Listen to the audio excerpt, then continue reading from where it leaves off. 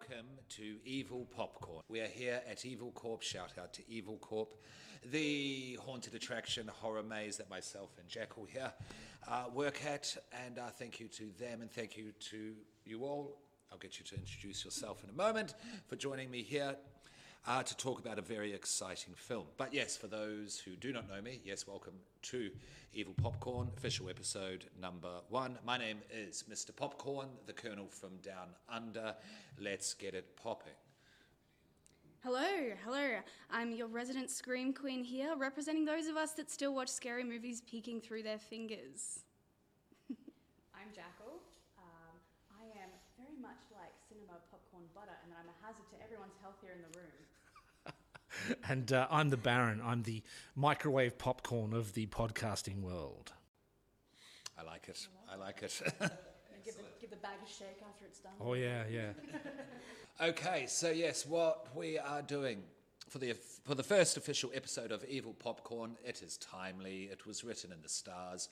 Talk to Me has been released all around the globe and is making great waves, and it's Australian.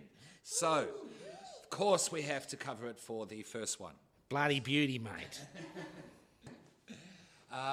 Yes, now, great film, yeah. Myself and Jackal here to my right saw it last night. Definitely want to see it again, but we'll go into what everyone thought, just general impressions. Okay, Scream Queen. Scream Queen, go with Just general impressions without getting into it too much. What did you think? I really loved it. I feel like that's the general impression from all of us. I thought it was technically very, very good. It was very hard hitting. It was very intense. I feel like I had a very visceral reaction to that movie. I don't know if I could do a second watch. Is how I feel. Like, I loved it. Yeah. Wouldn't watch it again. It has been my general review to everyone. It was just like, I think I only watched half the movie because I spent the other half like inside my jumper, like leaning into the and look, I'm very like, I think I used to be very desensitized, like watching horror like very consistently, and I feel like I've had a little bit of a dry spell, and now I'm like back at watching them again. I'm like, oh, these are a lot. These are very intense. I feel like that especially was very.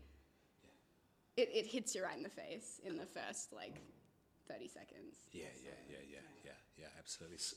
Baron, what did you think, general impressions? Look, I love a good horror film. I've been told that my taste in movies is somewhat south of the belt. I've been told that I've got fairly bad taste in movies, but this really wasn't one of those sort of love it because you hate it bad movies. It's beautifully made. Love that it's Australian. For such a low budget film, you can see more than the money they spent on screen. I would happily purchase this on physical media. I would happily watch it on streaming again. Absolutely. Yeah. Jackal? I very much agree with Scream Queen that it has a very different hit. It vibes very differently. Coming back to post-pandemic horror, they have a very different vibe. It's no longer the jump scare that they rely on, especially with not mainstream, the Insidious series it's just finishing now. It relies on that very base level vibe of terror, which was very lovely to see in a cinema. It was very good. I think we can all agree it was very good. Yep. Very technically good, like Scream Queen said. It did not feel like an Australian film. Apart from a few shots of local flora and fauna, it was a standout film that I can see winning on some awards. What about you, Mr. Popcorn? Yeah, no, I generally liked it. Absolutely, I thought it was very, very good. Certainly for a first film, this is a debut feature. I didn't feel Australian. It felt Australian, but not like an Australian film that we all have cultural cringe over, which I personally was really pleased about. It wasn't what I expected. I did expect a jump scare fest, because it is essentially about a cursed object. It's a movie dealing with possession. and we've all seen a lot of them. Yeah, it's been done a lot. This is a very original, unique take, which we will go into, and I really appreciated the original, unique take. It dealt a lot with atmospherics and creepiness to create the fear, the scare, the dread, even, if you will, which I do personally prefer. I think it's more skilled, and I think it's more engaging. And I wasn't expecting to have the heavy psychological vibe after walking out of the cinema, because we could barely speak. Yeah. Yeah. I walking on being like, that was something, wasn't it? Yeah, I definitely needed to decompress after I'd watched it. Yeah. Yeah, absolutely. Yeah. But yeah, talk to me. It is a 2022 Australian supernatural horror film. It's done all the circuits now and all the festivals, and it is directed by Danny and Michael Philippou. Yeah. Sorry, Danny Michael. Sorry. I had never heard of them as the YouTube sensations at the Raka Raka. I believe they're just commonly called Raka Raka. Have you guys watched their YouTube channel? Yes. Ooh, no, I have not. What have you seen, Scott, on there? I've had a little bit of a look recently since I saw the film, just to have a look at some of the wrestling stuff. I like it. It's now in my algorithm. So it's. I went to put some music on, some YouTube music on at work today while I was doing some data entry, and it kept popping over to their channel. And it's like, no, I need 80s tunes. I need 80s tunes, not your indie YouTube content. Yeah. But if you haven't checked them out, do check them out. They do. It's very horror, comedy, action. They like to beat each other up a lot and like to break lots of furniture. Scott mentioned wrestling. Yes, they are Biz fans. They're definitely wrestling fans. They've been making films and beating each other up since they were about 9 years old in Adelaide. And I watched two of them. One of them was Ronald McDonald slaughters a bunch of children. Yes, I read about the Ronald McDonald content. I saw a stunt from one of the interviews that they just kind of included it in it. They're intense. They dropped this Ronald McDonald from a very high height. Yeah. No, their stunts are for real. Their stunts are legit. Their gore's legit. Like in this Ronald McDonald one, like he pulls out a kid's tongue and then starts eating it. Ooh. I was like, okay. Maybe I will So watch it. be careful who you show this. So, there's some good stuff there. Yeah. And the wrestling was great. It was a backyard hardcore wrestling death match, and there was barbed wire. They were body slamming each other into beds of nails. Perfect. Yeah. Yeah. Well, the film's not surprising. It's not a big leap. Yes. Yes. How they pull off some of the stunts in this, and the ferocity of the stunts. Yeah. So they know what they're doing in that sense. They very much have always liked horror films as well, and they decided to make the leap into making a feature film. And and they did really, really well with it. I watched this very moving little YouTube video where they went to Sundance, then being accepted into Sundance Film Festival, and them all freaking out and getting very happy, as anyone would, any young aspiring filmmaker would. And it was especially moving. Like a whole bunch of film companies were at Sundance. They all loved the film. There was a bidding war between all of these companies. Everyone on the A24 panel, they all said yes unanimously that they want it, and they won the bidding war. And so you saw on this video them being accepted, being a distribution deal with A24. Which is berserk. I'd like to note that A24 is one of the few distribution companies who have met the guidelines and demands of SAG-AFTRA. Yep. And so they are allowed to keep producing films throughout this writer's strike. So good for them. Love that. So that is why we were able to get that distributed worldwide this July. Yeah, precisely. With the strikes going on, yes, we like A24. And if you don't know A24, Hereditary. Yes. Midsummer. Beau is Afraid. Every Ari Aster. Everything, everywhere, all at once. Every Eggers. Yep. Yeah. So they're I won't say elevated horror because screw that term. It's demeaning. This psychological horror, slow burn horror. Basically, it's stuff that pushes the boundaries and expands the boundaries of where horror can go. Absolutely. Yeah. So yeah, we have seen it and we are going to cover it. Is there any other background information anyone has that they want to share? Well, do we want to go through some technical information? Yeah, let's do that before we go into the plot, yeah? So I've got here the main cast. We have Sophie Wilde as Mia, Alexandra Jensen as Jade, her best friend, Joe Bird as Riley, the best friend's little brother, Miranda Otto as Sue, the best friend's mother, who, a performance, great. Oh, Yeah. so good. Yeah, I've amazing. heard people say, I've heard people say that they're going to go see the film just to see her, because they love her. Really? Really, really. That's yeah. cool. Zoe Terekes as Hayley and Chris Alosio as Joss, the owner of the hand. Those last two, I'm very sorry if I got your names wrong. The directors again, Danny and Michael Philippou. Written by Danny Philippou, Bill Hinsman, and it's based on a concept by Daley Pearson. Yes. I would like to throw in a trivia that Daley Pearson is a producer on Bluey. Yeah. Yes. They Amazing. all have a dark side to them on Bluey. I love it. It's not got 95% on Rotten Tomatoes. It's again a very small budget compared to other bigger horror films. 4.5 mil. Yeah, I thought it was 4. The USA box office comes in as 10.4 mil. Okay, when was it released? Do we know? July 20 something. Yeah, 22nd? okay. Yeah, okay. Was So it 2, worldwide? 3 weeks I ago. think it's second to Hereditary as A24's highest grossing film. Yeah. And that's only the US box office. I So think the it's- numbers have yet to be finalised. I think it's only had a 19% drop in the 3 weeks. This does have an R rating. Yes. Not Yeah, so surprised. don't take the kids. Yeah, don't take the children. This is an American R rating as well, yes? Yeah. I'd also like to preface that the dog is fine. Yes. You do see the dog in the trailer, it's fine. Yeah, the dog doesn't die. People were freaked out about that, weren't they, in the trailer? Oh, absolutely. You see a dog and you're like, As soon as the movie started, I was like, oh, I should have looked this up on doesthedogdie.com. Yeah. There is some horror with a kangaroo, but it's not a real kangaroo. So, Okay. Oh, excellent animatronics on the kangaroo too, by the way. I thought it was real. No. Yeah, okay. Yeah. Good to know. The later appearance of the kangaroo is an actual Yeah. but the initial shot completely animatronic. Very, very good. Yeah, Yeah. amazing These work. boys are a big fan of A Werewolf in London, and they base a lot of their special effects on that standard. Oh, So it's not surprising that they pulled off some really great special effects. actually, that explains that road scene with the Absolutely. kangaroo. Yes. Yeah. It does. Yes, it does. Yeah. So good job, Danny Michael. Yeah, absolutely. You fooled the evil popcorn. So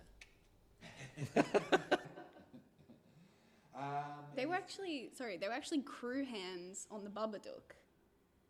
Like they worked behind the scenes on a lot of local movies and the Babadook, and so that's how they had a relationship with the company that produced. I can't remember the name of the. Is that Causeway? Yes, Causeway. Yes. So they already had that relationship because they had worked behind the scenes of the Babadook, which I thought was a fun little fact. Australia effect, right? Yes. There's 3 people in the Yeah. booth. Exactly. Yeah, absolutely. That's the only Australian horror. And the Babadook's great in my opinion I as love- well. So I shout love out Causeway Films for making this happen. And some spectacular makeup effects from MEG. There will be a group to watch coming up as well. MEG. Absolutely. Yeah. Absolutely. The sound design was absolutely incredible in this. Crisp, So Yeah. just relentless in all the right ways. Yes. There's scenes where it does not let up at all. Just it really, it assaulted you in a good way. I feel like. Yes. I'm sure we'll talk about those specific scenes later. Yes. Though. Yeah. Okay. If there's nothing else, shall we just get into the plot? Yeah. And then if you have anything to bring up at any point, I don't know, shout out pop. Okay. All right, so a young man, Cole, stumbles through a crowded house party. This is the very beginning, the cold open, as he attempts to locate his brother Duckett, who has locked himself in a bedroom. Cole breaks, so this is very much a standard teenage party. It's loud, it's raucous. I don't know that I'd call it a standard teenage party. Like, how many people here knows 400 teenagers? No, look, that is pretty standard in a small community. If you, I went to a few house parties in Esk. Every Oh, okay. teenager was, I'm sorry, but that is standard. Okay. Very authentically Yeah. Australian. But there was a lot of people at that party. Absolutely, yeah. Because it's like the 3 surrounding high schools, the text goes out, especially with social media. these Yeah, days. okay, They all okay. get out on Snapchat, they rock up, they turn up. They had at the house party, there was the pool, so you had like the bikini babes there as well. Everyone has their zones. You had the frazzled host like in the kitchen, like chopping up like carrot sticks and stuff to like nibble plates and stuff in the beginning. It was like, this is not needed, babe. Everyone's fine. No, that for like modern experience. Yeah, sorry, yeah. No. I'm old. I am old. Oh my god! Yeah. I thought the Greys were just for a fact. Nice. Modern house party standards. It was very realistic, very Okay, authentic. okay. I was like, wow, we're in Australia. Yeah. I was like, this is Australian. Him on the phone being like, I can see the messages going through. You're definitely getting it, you bastard. Like that was peak. Yeah. Absolutely. Was this shot in Adelaide? Yes. It is shot in Adelaide. Okay, so we're at a teenage party in Adelaide. Cole breaks down the door because Duckett has locked himself in the bedroom and retrieves injured Duckett before taking him into the living room. Duckett doesn't look well at this stage. Scratches. Yeah, like- pale, like the corpse blue. Very nice bruising on the back, like that opening shot where the door breaks down and the camera pans in and there's all those really dark bruised scratches on the back was really a absolutely. good opening for the vibe of this film. And when his brother was breaking down the door, again, okay, there's some of that stunt work. Yeah. That WWE. Yeah, absolutely. He takes Duckett into the living room where Duckett stabs his brother in the chest, which was shocking enough, Oh my God. which was shocking enough. But then he goes outside to where the pool is and we can see him through the glass screen doors, and then all of a sudden, I think he gets himself in the eye. He does. It's like that bang, boom, straight in the eye. The actor, amazing, does not flinch as it comes up to his face. It's all shot in a sort of backlit shadow as well, which is a common theme throughout the film with the lighting. It's a beautiful technique because you don't have to see their faces to know the terror that's going on. It's the reactions around. Everyone, notably, again, throughout the film, is filming everything on their cameras. Yeah, that's a theme throughout. Absolutely, because that is a modern theme with youth, is that they will get their phone out any chance they get to try and film something controversial. So that was Death 1 and Death 2 in the cold open before the credits. And that talking about the sound design, like you see Cole walk into the kitchen. You have his mother, I assume, slicing up the snacks. You hear her knife so crisp, cutting up, I don't know, oranges. It just goes, shh. And then it's like, you're like, what is going to happen? You're like, oh, it's just like immediately like that sound of the knife. You're like, what is going to happen? the thunk of it sinking into the torso and then the face. Yeah, absolutely. And great acting from all the people at the party as well. Yeah, totally believe they'd just seen someone get stabbed in the face. Yeah, Absolutely, because it's not that scream straight away. It's actually, you can see their brains working, trying to figure out what just happened, what they're looking at. The pause, the process, and then just the complete terror and the scattering. Yep. It was brilliant. And even the brother like holding him, being like, put your phones away, like put your phones at everyone. I was just like, oh, like it just was like, it was so intense. Straight. When it happened in the cinema, I don't know if there was a similar reaction from the crowd you were in, but everyone was just like, everyone gasped at the same time. Yeah. Like it was, like everyone as soon as you just, and everyone was like, their reaction, everyone just pulled back. It was crazy. Yeah. Yeah, great opening. Really sets the tone for the rest of the Yes. movie's going to be. Yeah. And like a good sort of precursor to what like the lore of the film is without being like, this is someone explaining what this is. Yeah. Yeah, not American. Oops. Exactly.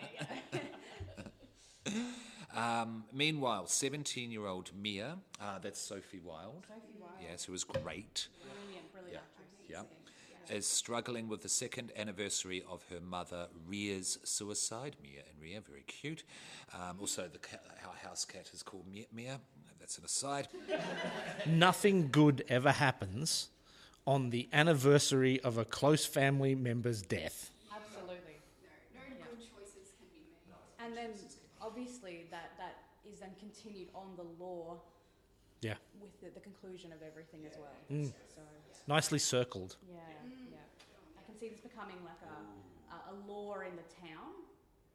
That's what I kept thinking is like, how is the town going to go on after all of this? Well, I've got something on that for after, for near the end, yeah? I'm excited. Sorry. It was the second anniversary of her mother Ria's suicide and her distant relationship with her father Max. Mia, her best friend Jade, and Jade's little brother Riley sneak out to a house party hosted by Haley and Joss, where the main attraction is the severed, embalmed hand of a powerful medium, which they use to conjure spirits by lighting a candle and saying the phrase, "Talk to me," before proceeding to say, "I let you in for full possession," and blowing out the candle once 90 seconds has passed. So that's the ritual, that's the cursed object, yes? So the cursed object, it's not even specifically a medium or a psychic's hand. It's contested in the movie as well. It's like, at one point they say it's a Satanist's hand, and Yep. this other hand is out there wandering around still. So I love that there wasn't that strict law with the hand. And I feel like, again, reading interviews, I feel like that was very intentional from them, because everything, they want it to be very, like, be able to be interpreted however you like. And it's this sort of idea of these whispers that are passed down from different people. Everyone's story has sort of shifted in the slightest as this hand has gone from person to person. They have this like very... Ooh, that's good. Yeah, they have this very like dense... Chinese whispers. Yeah, that's exactly what they said. They have this very like deep mythology of like who has owned this hand and like what stories did they tell about it, and like how has that shifted like as it's just sort of like filtered down. And even the different writing on the hand denotes the different owners. There was some Farsi, like Indo-Persian script on it. There was English words. The backpack that it comes in, I don't think was like their backpack. No. It was handed to them in the backpack. It's got writing and stuff all over it. It's got like drawn skulls all over it. It's very much a lore built on its own, passing through people. So do you think that's where the rules come from reading the hand and reading the bag? Yeah, and I think they were even saying like none of the rules are like set in stone. Like it's just what they have like heard. Yeah. So this You is know? an example of demonic trial and error. Yes, exactly. They're like this is what we've been told. Like I'm sure that's accurate. I'm sure that's fine. I mean, it's not like it's Gremlins where you get given 3 hard and fast rules at the start of the film. And speaking of the hard and fast rules, just for those listening, watching, with the 90 seconds, they have to light a candle. But to basically it's like a circle of salt. Yeah, you do that before a ritual to keep the demon in. Yes, to open the door, Except they and then didn't do a circle of salt, which I feel like maybe would have helped. maybe. Once the hand's taken away, they quickly blow out the light. Yeah, and then the 90 seconds is the amount of time that they can handle the demon, keep it inside before it goes into others. Or it'll take hold of them. Oh, it'll take hold of them won't as well. let them Yes, go, yes, it will it'll take hold. stay. Yeah. I have theories about that, but I think you wanted to say Yeah, something. please. I'll Darren. have a discussion with that later, yeah. Okay, cool.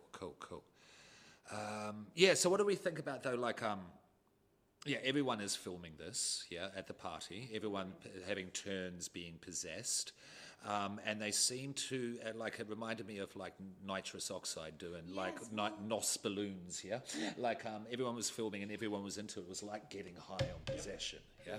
The short film that it's a friend of theirs that they've based this off. That film was like possession as a means of getting high. Yeah. That's sort of like the underlying premise. It's very much an allegory of addiction and drug use. Oh, absolutely. Absolutely. I also found at the start as well, when everyone was filming and everyone was jumping up, it reminded me of a TikTok challenge as well. It doesn't matter how crazy, how dangerous it is, as long as someone is filming and it's going to go on the platform and we're going to get hearts or likes or whatever, everyone was keen to do it. Is that fair to say? People come to the party just to do this. Yeah. Like that was sort of the That was the intention. intention. Yeah. So, do you think because Mia's in a morbid mood, that's why she attracts the spirit that she does?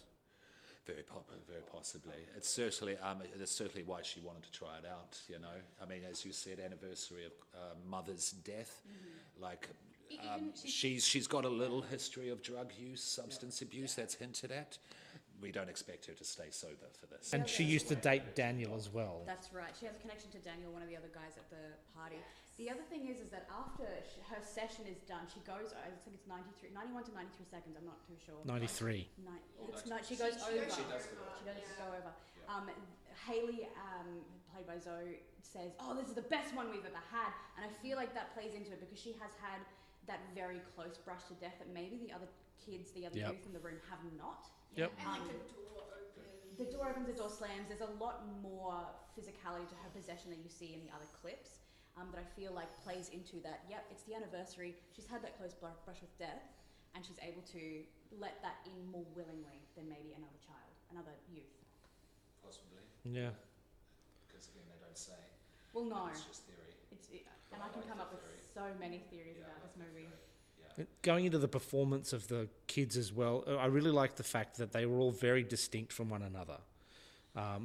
I know they lampshaded it a bit for a story thing down the track, but having Daniel be a Christian, in inverted commas, or a little bit repressed, was really nice. But from a producer's standpoint, having the main character, the romantic boy in the film, be a Christian and repressed and not into having sex, it really stops them from having to do the sexy times bit in the film. Oh, yeah.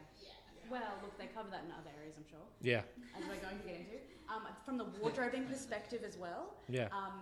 Mia wears this yellow, bright, massive yellow, in a few different scenes, which is a very striking colour against not only her skin tone but her black underneath. Daniel often wears bright red. Yep. And her friend Jade often wears very muted pastel colours. So what you want to draw from that, I don't know, but it's it's an obvious choice that they've made with wardrobe. Yeah. I just wanted to touch on what you said with Mia and why she's more open, receptive to possession.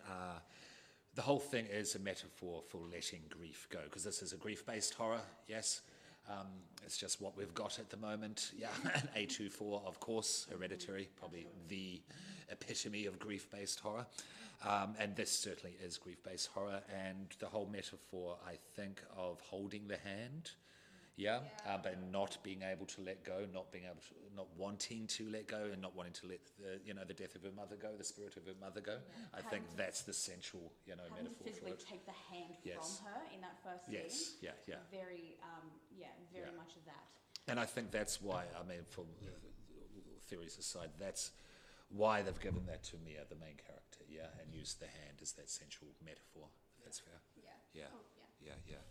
Where are we up to? So that brings us nicely to the end of the first act. I think so. Yeah. The hand, they're all trying it out. So Jade's little brother sits in on the session. He doesn't Riley. participate whatsoever. He does get spooked in that he's singled out at one point. The "they like you" kind of scene. He's scared, and later that night he does crawl into bed with Mia as a kind of comfort, bigger sister role. Yep.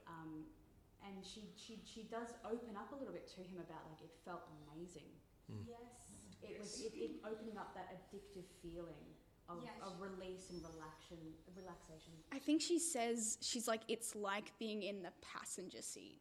Like, you're watching everything you see, but it's like you're in the passenger seat. And she's talking about how amazing that is to not have to be, like, in the front seat, like, of her own brain. And that scene, like, although, like, you're like, oh, they're connecting, she's sharing, that's awesome. They have such a sweet relationship. It's also, like, that is terrifying. Yeah, that is a huge indicator of trauma and dealing with the grief. Yeah. In the best way. And then you're like, oh, she wants to do this again. Oh, yeah. She wants to feel that again. She says something like, you feel like you're glowing. Yeah, she's like, something along those lines, like an aura or something. Yeah. Oh, by the way, spoilers. Yes, this is not spoiler free whatsoever. Go see it. We've only gone through the first act now. Now is your chance. Go see it. So that's the first night. Second night, Mia ecstatic over the feeling. The hand brought her. Yes, it's very much like getting high. You're 100% correct. Along with Hayley, Joss, and Jade's boyfriend Daniel all gather at Jade's house the next night, where Riley volunteers to play the game. Yes, only to be possessed by Rhea's spirit, who attempts to reconcile with Mia. The time limit is exceeded. Yes, as we've gone over to 93 seconds. But this is where the first bit of real kind of horror brutality comes into play because Riley wants to play, yeah? They say, "Oh, you're just a kid," and all of that sort of 15. thing. He's Oh, 15. they said you're not even 15. Well, there you go. You're not even Yeah. 15. He's a 14-year-old Yeah, child. Yeah. But of course, he sees all the big kids playing, so he wants to join in And then too. he's heard Mia say, "Oh, it's so you feel amazing." And it's also that peer pressure is set up beforehand with that scene in the skate park with his friend and the cigarettes. That big he doesn't Oh, play as much yeah. of a bully as I was thinking he was going to. Yeah. But there is that peer pressure that Riley is going through something, and that he's very easily swayed at that point in And time. his friend goes like, "Oh, like," if there's sort of a moment there at the party where his friend's like, "Oh, I'll do it," and then they're like, "Oh, are you scared?" And he sort of like gives him a sort of comment. What insult that they throw around, especially the bully friend. Sorry, I don't know his character name. He keeps calling Riley a fetus. Yes, I've heard that. Yeah. I've heard that said out in the wild of children calling each other fetuses. It's very much the modern, like, "Oh, you're a wuss, you're a baby." But it's Yeah. something about the pronunciation and the viciousness of fetus really, like, I don't know, it cuts. It kind of rang to me like a nickname that maybe he'd had for a while. Like he gave me the character gave me the feeling that he was always hanging out with his siblings and their older friends. Yeah. So he was the fetus. So maybe it was a nickname that wasn't really well Who really likes telegraphed. that nickname as No, a yeah, child? true. Especially if it's your friend calling you fetus all the time because you won't smoke a cigarette. Yeah. Okay, so the time that is exceeded, and Riley's body is overtaken by the spirits. Yeah, and this scene, yeah, okay, this was incredible.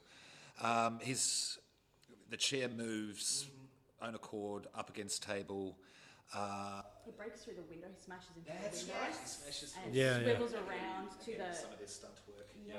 To the swivels chest of around to a drawers. sideboard or a Yes. chest of drawers. I think it might have even been like a drinks cabinet. Yeah. Not too sure. Or an armoire. An Or a armoire. cupboard. It was a very dark mahogany, which gives you it lets you know that it's something hard Yeah. and sturdy. the soundboard. Oh, it sounded like he was hitting something hard. Yeah. Teak or oak or Yeah. something, yeah. Again, the sound playing into effect here, where it did not let up this entire No. sequence, and it was brutal. It was to watch. hard to watch. Brutal to listen to. Yeah, I don't know exactly where that chair went because honestly, at that stage, that's when I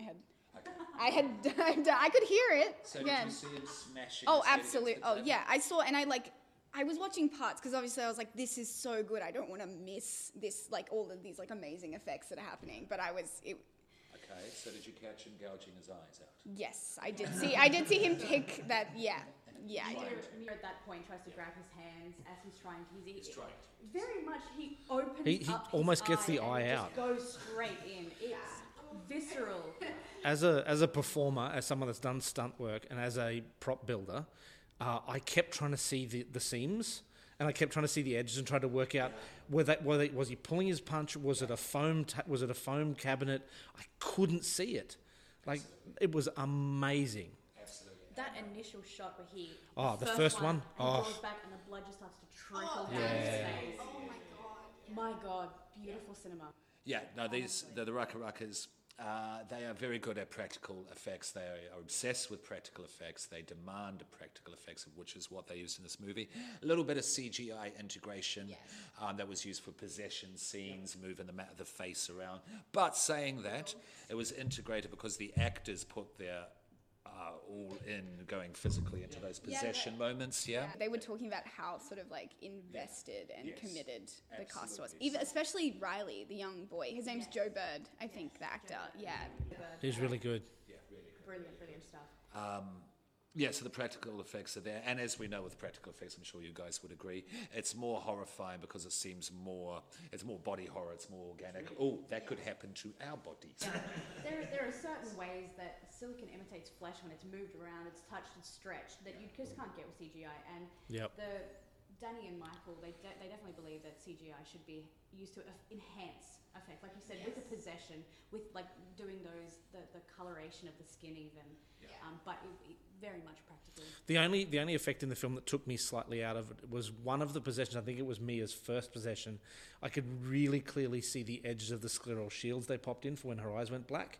But other than that, that was the only effect that took me out of the film. Okay, and you know what you're looking for. Yeah, I know exactly what I'm looking for. Yeah. Did you notice as the possession goes on, the sclera gets bigger? So Yeah. they're swapping Yeah. out the contacts to Yeah. get that bigger and bigger effect as well. It was amazing. Yeah. Little tiny details like that throughout the film really makes it that cohesive, terrifying environment. It's so deliberate. Like that's this movie is like everything. They've thought about everything, but they don't need to like throw everything in there that they've thought about because it's all just there for it, like itself. Like it's so good. And they're not talking about it in interviews. They're not talking about every single little detail. They want it to speak for itself, and honestly, it does a great job. Yeah. Yeah.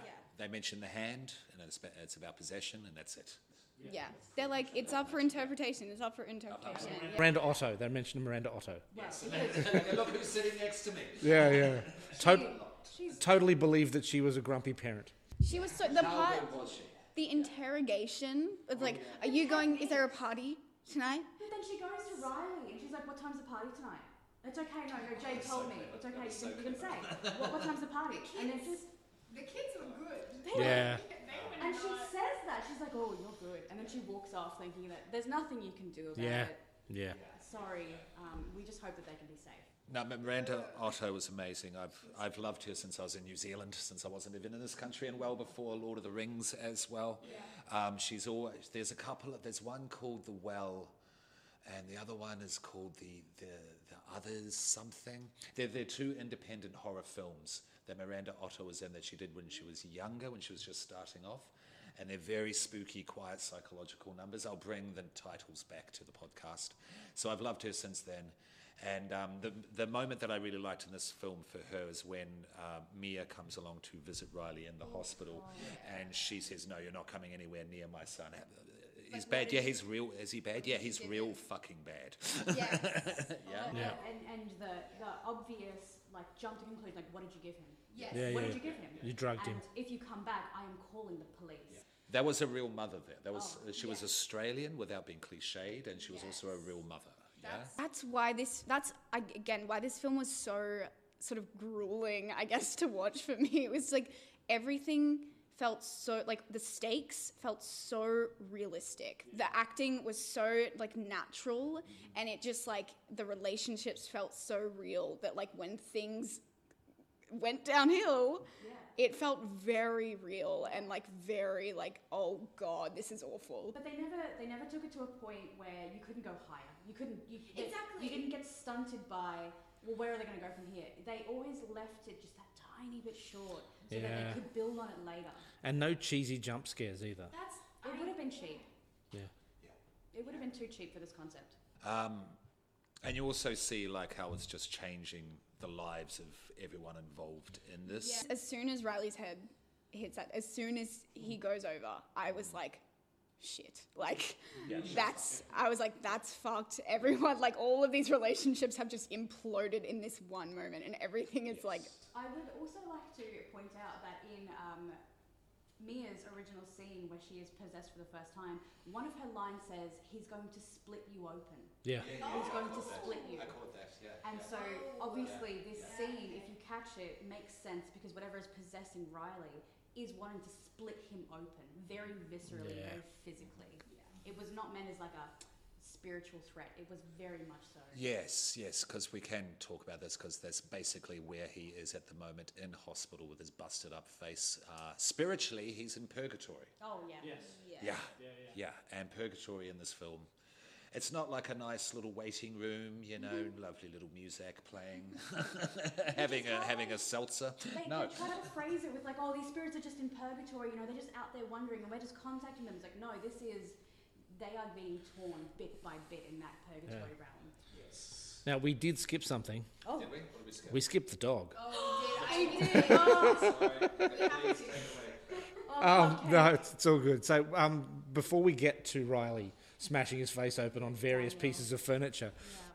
So there's kind of a montage of possession fun, is what I've written here. Which is, it really is. Like, it's like, this movie's so weird because it's like the worst, like, most horrific things. And then they just have these sort of moments of levity where you're just like, which is why it's so good. It was light. Absolutely. It was It light. goes back to that original short film that they made where it was fun. It was funny. Yeah. You know, you have these awkward moments, especially with Daniel, where it just is fucking cringe to watch. So he gets possessed, and I think in my theory is because he's repressed, he gets a horny spirit. Oh, yeah.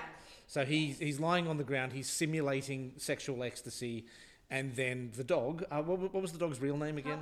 Cupcake. Cupcake. She Shout got- out to Cupcake, by she the got way. slut-shamed in that movie so Oh. bad, that poor thing. Cupcake comes over and they start French bulldog kissing. Yes. Oh, it's a lot. She's a French bulldog. Yeah, yeah. Yes. Which is Gorgeous, probably with a little pink bandana. oh lovely.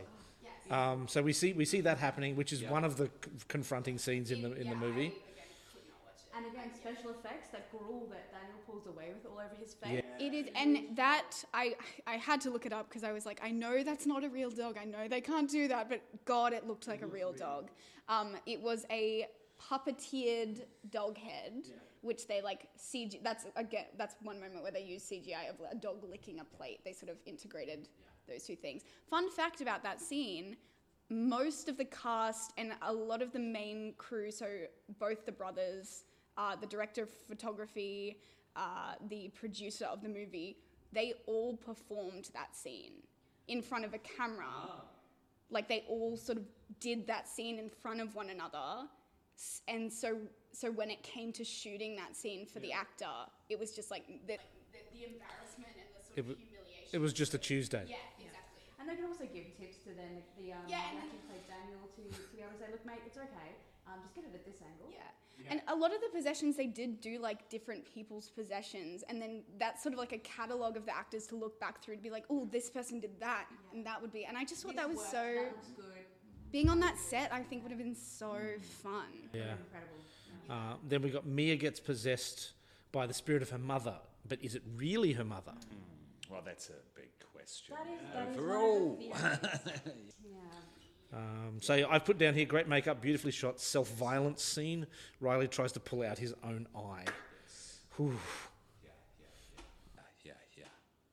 And what I really liked about this as well in terms of cinematography in concert with the sound is there was a lot of being shot half in shadow for those from the other side, if you will, the mother in particular. And so it was like a bleeding in between our reality and the other side. Yes, and then the sound, like there was the screams from Purgatory, and when the mother, I'm not sure if it carried on later on in the film, but there was like dripping water sounds when she was speaking and she was there. Yeah. Which fuels my theory that it's not the mother. There was very much a. I don't think it's the mother. It was very much like those slime ASMRs where it makes that rolling, squelching noise as they sort of like that scene where they're cuddling up in bed. Yeah. There was that Yeah. rolled through the scene. There's other dripping noises that come from her mother throughout the movie that indicates that if she had. Can I talk about the mother's suicide? Yeah, I mean it goes from the start to the finish. Yeah. That's So the whole thing is that the mother accidentally committed suicide by taking too many sleeping pills. That's what Mia thinks. Yeah. If you had taken sleeping pills, the wet noise does not make sense. No, To me. if you cut your wrists in a bath, If you drown, yeah. if you walk into the water, but that was the first indication that maybe this is not the spirit that we think it is. Yes, that's so true. Because the sound, again, talking about the sound design, I think it was intentional. Like each different possession, each different spirit, the sound design in the background echoed how they died. So they were like little like Easter eggs, I guess. Different. Yeah. Yeah, they're all different. They were all different. Yes, Yeah. absolutely. Yeah, that's cool. That's cool. And the sound from Purgatory, how that bled out into reality once it stopped as well. That was very unnerving. Once Definitely. she had glimpsed that from Yes. the switcheroo that the little girl in the hospital room did, Yeah, there yeah, was no yeah, going yeah, back. yeah. She continued to hear those hell screams. Yes, throughout the rest of the movie. yes, very well It was put, very, very well a beautiful put. integration. Yeah. And won't spoil what Purgatory looks like, but yeah. Oh, it's not good. It's not good. It's not fun. I will not be visiting. No. Yeah. 0 out of 10 would not recommend. Okay, so we've got the possession, we've got Riley at the hospital, Mia's visited Riley, Sue's told her to piss off, yes? And so, seeking comfort from Daniel, Mia and... Sorry, ex And Daniel. her best friend's boyfriend. Best friend's boyfriend, yes. Mia invites him to sleep over because she's lonely. So now we're seeing.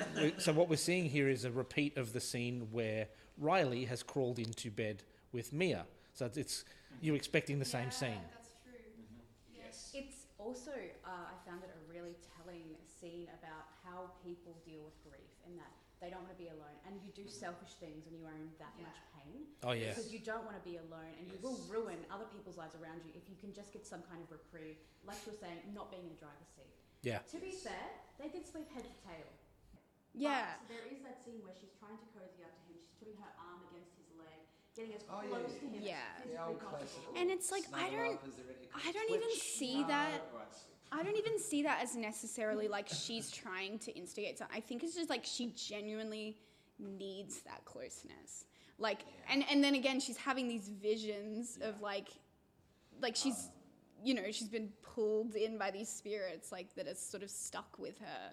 So like obviously her motivations are not completely like pure, but like it's still like Especially after that possession. you can feel for her. You're like, oh God, like this is such a complex situation. Absolutely. Yeah. And then that possession where he turns to her and to the best friend Jade and says, "You disgust him. He doesn't want you to touch him. Yeah. He feels sick by you." And he turns to Mia and starts making those awful moaning, licking noises. Yeah. Like I was like, is he looking at Mia? Like, is the demon looking? That's what it felt like. Yeah. But then is that the spirit fucking with them, trying to cause that rift, trying to isolate Mia even further from her best friend, or is that actually what Daniel felt? Because Daniel says like they can get into your mind. They can sift through your thoughts. Is kind of a line that he has. Yeah, exactly. So it's like, what is it? And like, how many spirits are there? Is there one consistent spirit that is like trying to fuck with them? Yeah. These demons are really nasty then. Oh yeah. Because the thing is, this person's suffering trauma, going through grief, and just because they make wrong decisions doesn't make them a bad person. But if these nasties basically can go deep into your subconscious, and we've all got these thoughts somewhere, we just don't act on them. Yeah. But if they can basically manipulate you to act on them, this is beyond. I mean, what else do they have? You know, if not to fuck with the living. Yeah, exactly. On IMDb, they're listed as predatory spirit, which would be a cool credit to have. That is a cool credit to have. You see, and I do have to bring up, I mean, when I was watching this film last night, I was thinking of the new Evil Dead Rises. Some of the colouring, the colorization, filter use, that sort of thing, is kind of reminiscent of it. But there's also this relationship with there's a family drama, and how that family drama plays out with a relationship and interaction with predatory spirits, like Deadites.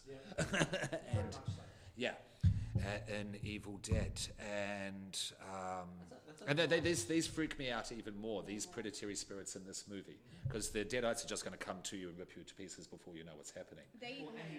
And you're dead. Yeah.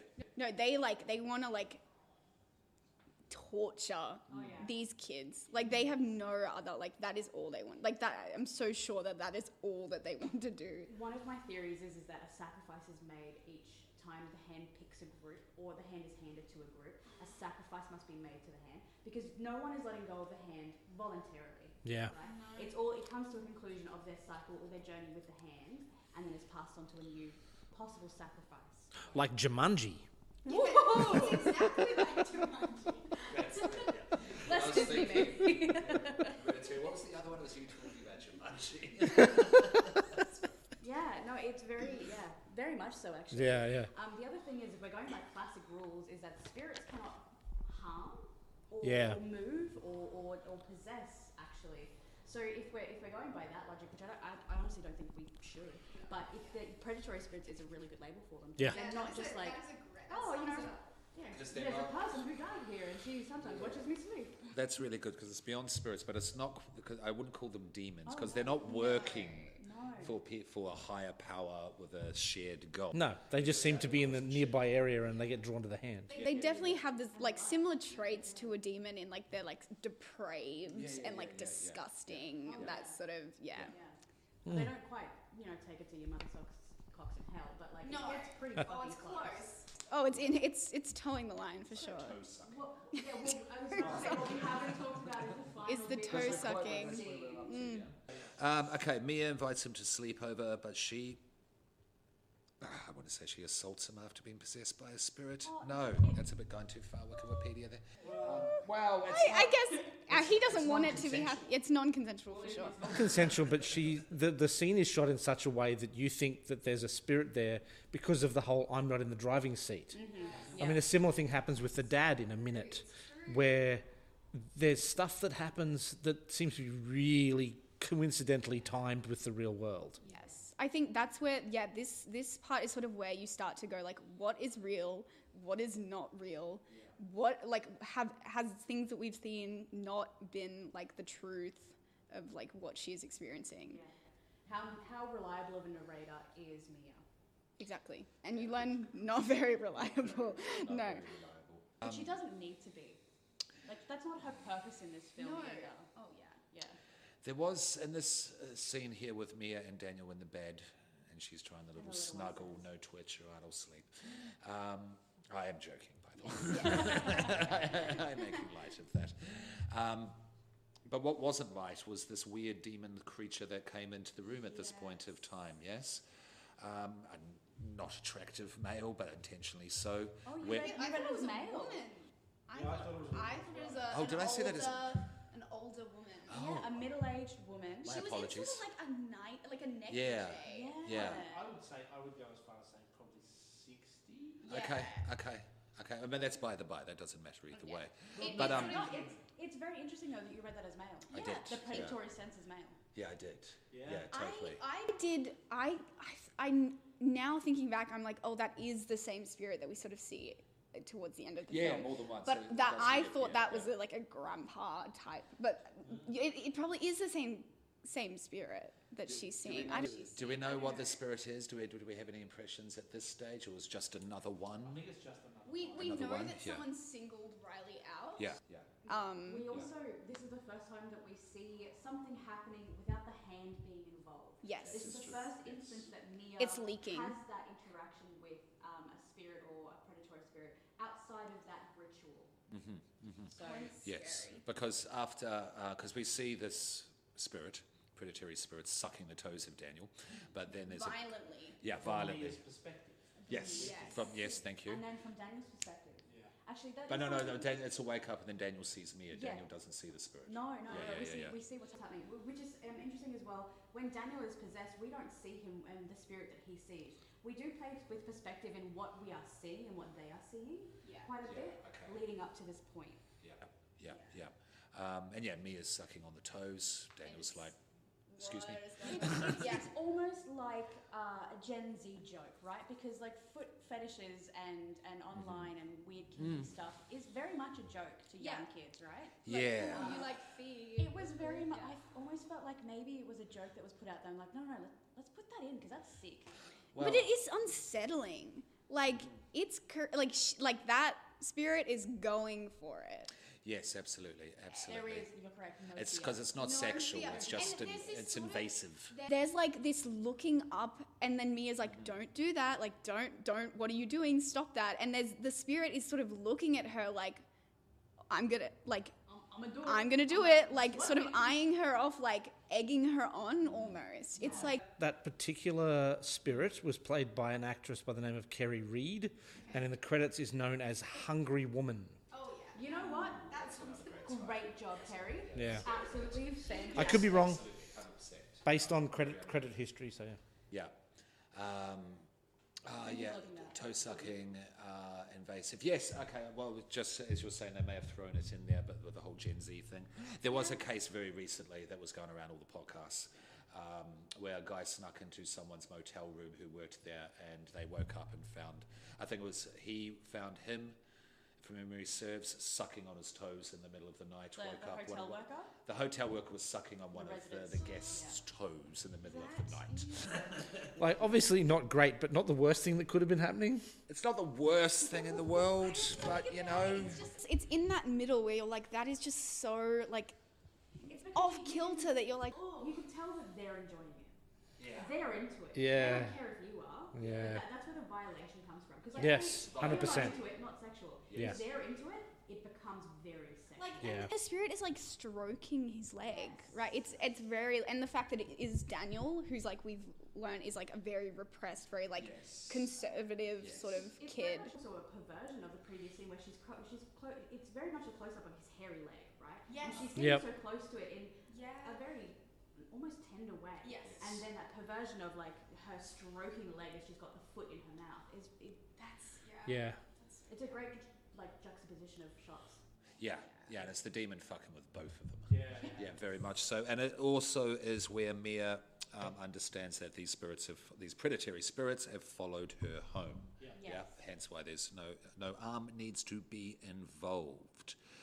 Okay. Having secretly taken the embalmed hand from Jade's house, Mia uses it to contact Rhea. By herself. Was that? Yeah. By herself, she's alone. And wasn't it? Was it Haley who made the suggestion? I'm not sure. I may have been jumping around. That you may have gone over the 90 seconds. Yes. Yeah. So they didn't go So- back in. Yeah, like Haley was like, oh, we went a few seconds over. Yeah. Both Mia and Riley, the two who are most affected by these vengeful spirits. Yeah, I think Riley had the hand of 2 minutes. 2 minutes. Yeah. So a lot of time 30 over. seconds over. Yes. Yeah. And he's only 14 as well. 'Cause And they yeah, talk he was about like, oh, I'll the only do it physical for 50 capacity seconds. to And so, It is definitely the breaking of those boundaries, no matter how like inconsequential they are and how much the rules are very mercurial. Yep. The point is that you broke them. You set these rules, you Yeah. broke them, you bear the consequences of them. Yeah. Right? Yep. And that's how the spirits are really fucking with them, is that no, Yeah, you sure. set these Sure. and you're hungry for it. So Yeah. now it's your turn to bear that cost. Yeah, I can give credence to that. Absolutely. So then we move to the hospital, I think. They go to visit the brother. We do have that scene with the mother. When Yes, she yes. asks Oh, that's what yeah. that's what I have here. Mia uses the hand to contact Rhea, her mother, who tells her that her death was purely accidental. She would never leave her. It would never leave her because there was a couple of flashbacks. Mia's having, I'm not sure how exactly, but she's having memories, flashbacks of her interacting with her mother, how they very much got on. They were kind of Yeah, she's older. watching her like Snapchat memories. Yeah, I think. and they're kind of older, younger versions of each other. Yeah. You know, very And they much obviously have a very close. very close. Yeah. Yeah, it's really sweet. They're making fun of each other. They're poking. Yeah, they're like, I'm the best. No, I'm the best. It's very. Who's the most beautiful? Me. And they're Who's both the saying- funniest? Yeah, It it's. was very cute. Yeah. Whether that was even the demon with the flashbacks going through and delving into the memories to see what's going to work the most. Maybe. We don't know. Maybe. So not demon, predatory spirit. Maybe. And it's a bit of column A, column B, making things, alchemically collide. Her death was purely accidental, would never leave you, but that she needs to help Riley, who is evidently still possessed after he attacks Jade at the hospital and violently self-harms in front of her. Really nice homage to Psycho there with the blood on the drain. Going down the drain. That was again So much blood. very Yeah. visceral, and he's slurping it up. Oh yeah. Really into it. Yeah, yeah. Yeah, I again Against missed- the wall. Yeah. I missed some of it. Oh, this was probably the most brutal. I probably caught the blood going down the sink. I caught the initial slam on the tiles, and that was it for me. But no, he was banging his head repeatedly against the wall. Yeah, I can hear it. The tiles and it coming through his hair and dropping down onto his face. And the laughing. The last As he's licking his own skull blood. The other thing is that he bites his sister very badly on her already like damaged hand because she's trying to like, sort of wash some of the viscera off him, and he just goes down and bites into his thumb Yeah, flesh yeah. from her hand. And then later on, we see that he has bite marks All all up his over him, arms, yeah. where it goes back to where Jade has said, whenever he wakes up, he just tries to kill himself. That's why the violence works really well, because it's really personal. Yes. It's really personal. It's extremely violent, but it is not needlessly violent. No, it's Like, which I feel like a lot of like horror movies, again, going for that shock factor a lot in the recent years, but like this doesn't feel like that. Like, it is scary and it wants to be scary, but it's not needlessly But it makes you violent. sit in it. Yes. So you can imagine this actually happening to you and your loved ones, you and yours. Oh, Yeah. Every time they show us something like that, it is like peeling off just a tiny bit more of that like wallpaper or paint, just to see the mural underneath of the whole picture. We never actually see the whole picture, No, and that's actually brilliant. love it. Love it. Mia returns home where Max reveals that Ria's death was not accidental and reads her a suicide note that he had hidden from her to prevent her from blaming herself, causing Mia to retreat to her room where Ria's spirit tells her that Max is lying before she is attacked by a hallucination of Max. Max arrives just as the vision disappears and Mia inadvertently stabs her father in the neck with a pair of scissors. Masterful switcheroo. Masterful Absolutely. switcheroo. Indiana Jones could not do it better. Honestly. Yeah. It No. was beautiful. Because you saw it coming, Oh yeah. and then but when it Yeah, because still the when it mum's happened, like, you "That's still not your jump. dad. That's not your dad out there. Nothing The in mother this like fight. is feeding her these things, like she's planting the seeds to be like, they are acting as other people that you love. But this scene also goes to prove that the spirits lie. Exactly. And then that's when you're like, this is this probably not her mother. Probably not her mother. I do love a good scissors to the neck gag, though. Oh yeah. It's such a nice little trick. Scissors in any horror scene because it's obviously household item. Yeah, But it's yeah. so, and you're told from a very early age, like Don't run with screw scissors. them, don't do it because you can really hurt yourself. And weaponizing in that way straight to the judge. And then there's the element of like, so Max obviously her dad is the one that found her mother and had to bash down the wall to get her mother when she committed suicide. And then there's this moment where he's banging on the door because he hears his daughter like wrestling with something, screaming, and he's banging on the door. So it's like obviously very traumatic for him to have to sort of relive that. And then he gets the door open and then immediately like scissors to the throat. One thing that Yeah. we actually haven't mentioned in relation to the mother is that they found it's something that's pictured on and on again with the mother's hands over Mia's shoulders is that she realized what was happening. She tried to get help and scratched the door, the wood Yeah. underneath the fingernail. So it's like layer upon layer of guilt is that she did this, it wasn't purposeful. No, it was purposeful, but then you have to realize that she realized what she did. She needed help, and she tried to get it by scratching at that door until the wood. Yeah, and Mia literally has visions that her hands are like becoming these like How could you not? caked in How blood, could you and not? it's heavy. It's heavy, and like you find out little bits and pieces like throughout, and you're like, oh. But those hands are also, they play a big role in when it is supposed to be her mother, those hands appearing over her shoulder with the wood underneath the nail. You see that a bit. Brilliant special effects, by the way. Yeah, amazing. Gives more gravity and weight to the cursed object being a hand for Yeah. Mia as well. Yeah. Yeah. Whew, okay, this movie is heavy. Yes. Yeah. Okay, now after being told by Ria that Riley needs to die in order to be set free, to be let loose from purgatory rather than eternally suffering. Even though one of the rules set earlier in the film was the spirits slowly lose power. Correct. And also, if you die with them in you, you're theirs forever. Yeah, This advice directly contradicts Yeah. the rules set previously. yeah. I didn't really clock that until now, but yeah. Which makes sense, well, like if one of them dies within the human, the mortal, they exist within the mortal forever, they basically come through into our plane. But you're right, where they were talking about Duckett and Duckett's older brother, who was the one who bashed down the door. He Yeah. was saying, the longer that you stay without the hand, the lesser the hold has on you. Yep. Which again, it's allegory for addiction and addictive personalities, right? 100%. And he said he says something like burn it or like get rid of it. Yes. The suggestion to burn it or smash it is a very common theme in how to get rid of it. And then Mia is like, let's take it to the hospital. It depends. This all depends on the individuals, though. Yeah, because sometimes like they're strong enough for the spirits to go away, like they lose the hold. Yes, but then you can be people like Duckett, who like because he didn't need the hand, he'd been seeing the visions for a long time. That's why he stabbed his eye out. Well, here's the thing: is that if you're doing it by yourself, how do you set the alarm and let go of the hand? Yeah. But he didn't even need the hand to No. kill himself. Well, neither did Mia in the end. Neither does Mia in the end. Yes. And now we're up to the potential sacrifice of Riley, which your theory about that is very interesting because that makes sense why they need Riley dead.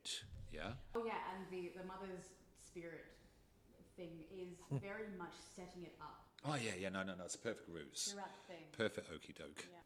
I mean, it is the easiest sacrifice for them to make. Riley's already possessed. He's in hospital. He's weakened, under sedation. It's gonna be way easier to Yeah. Yeah, absolutely.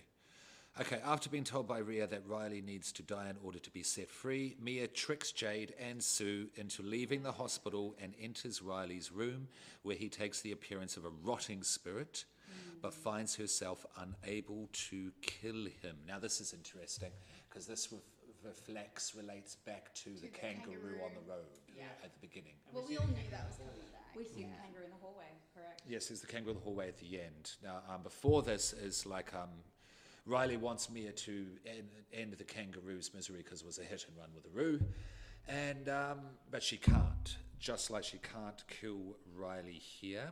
I did hear one theory online because Riley can't move on. Riley can't let go of guilt from the mother's death, blaming herself. Mia. Sorry, Mia. I can't let go of her mother's death, can't let go of the guilt, cannot move on.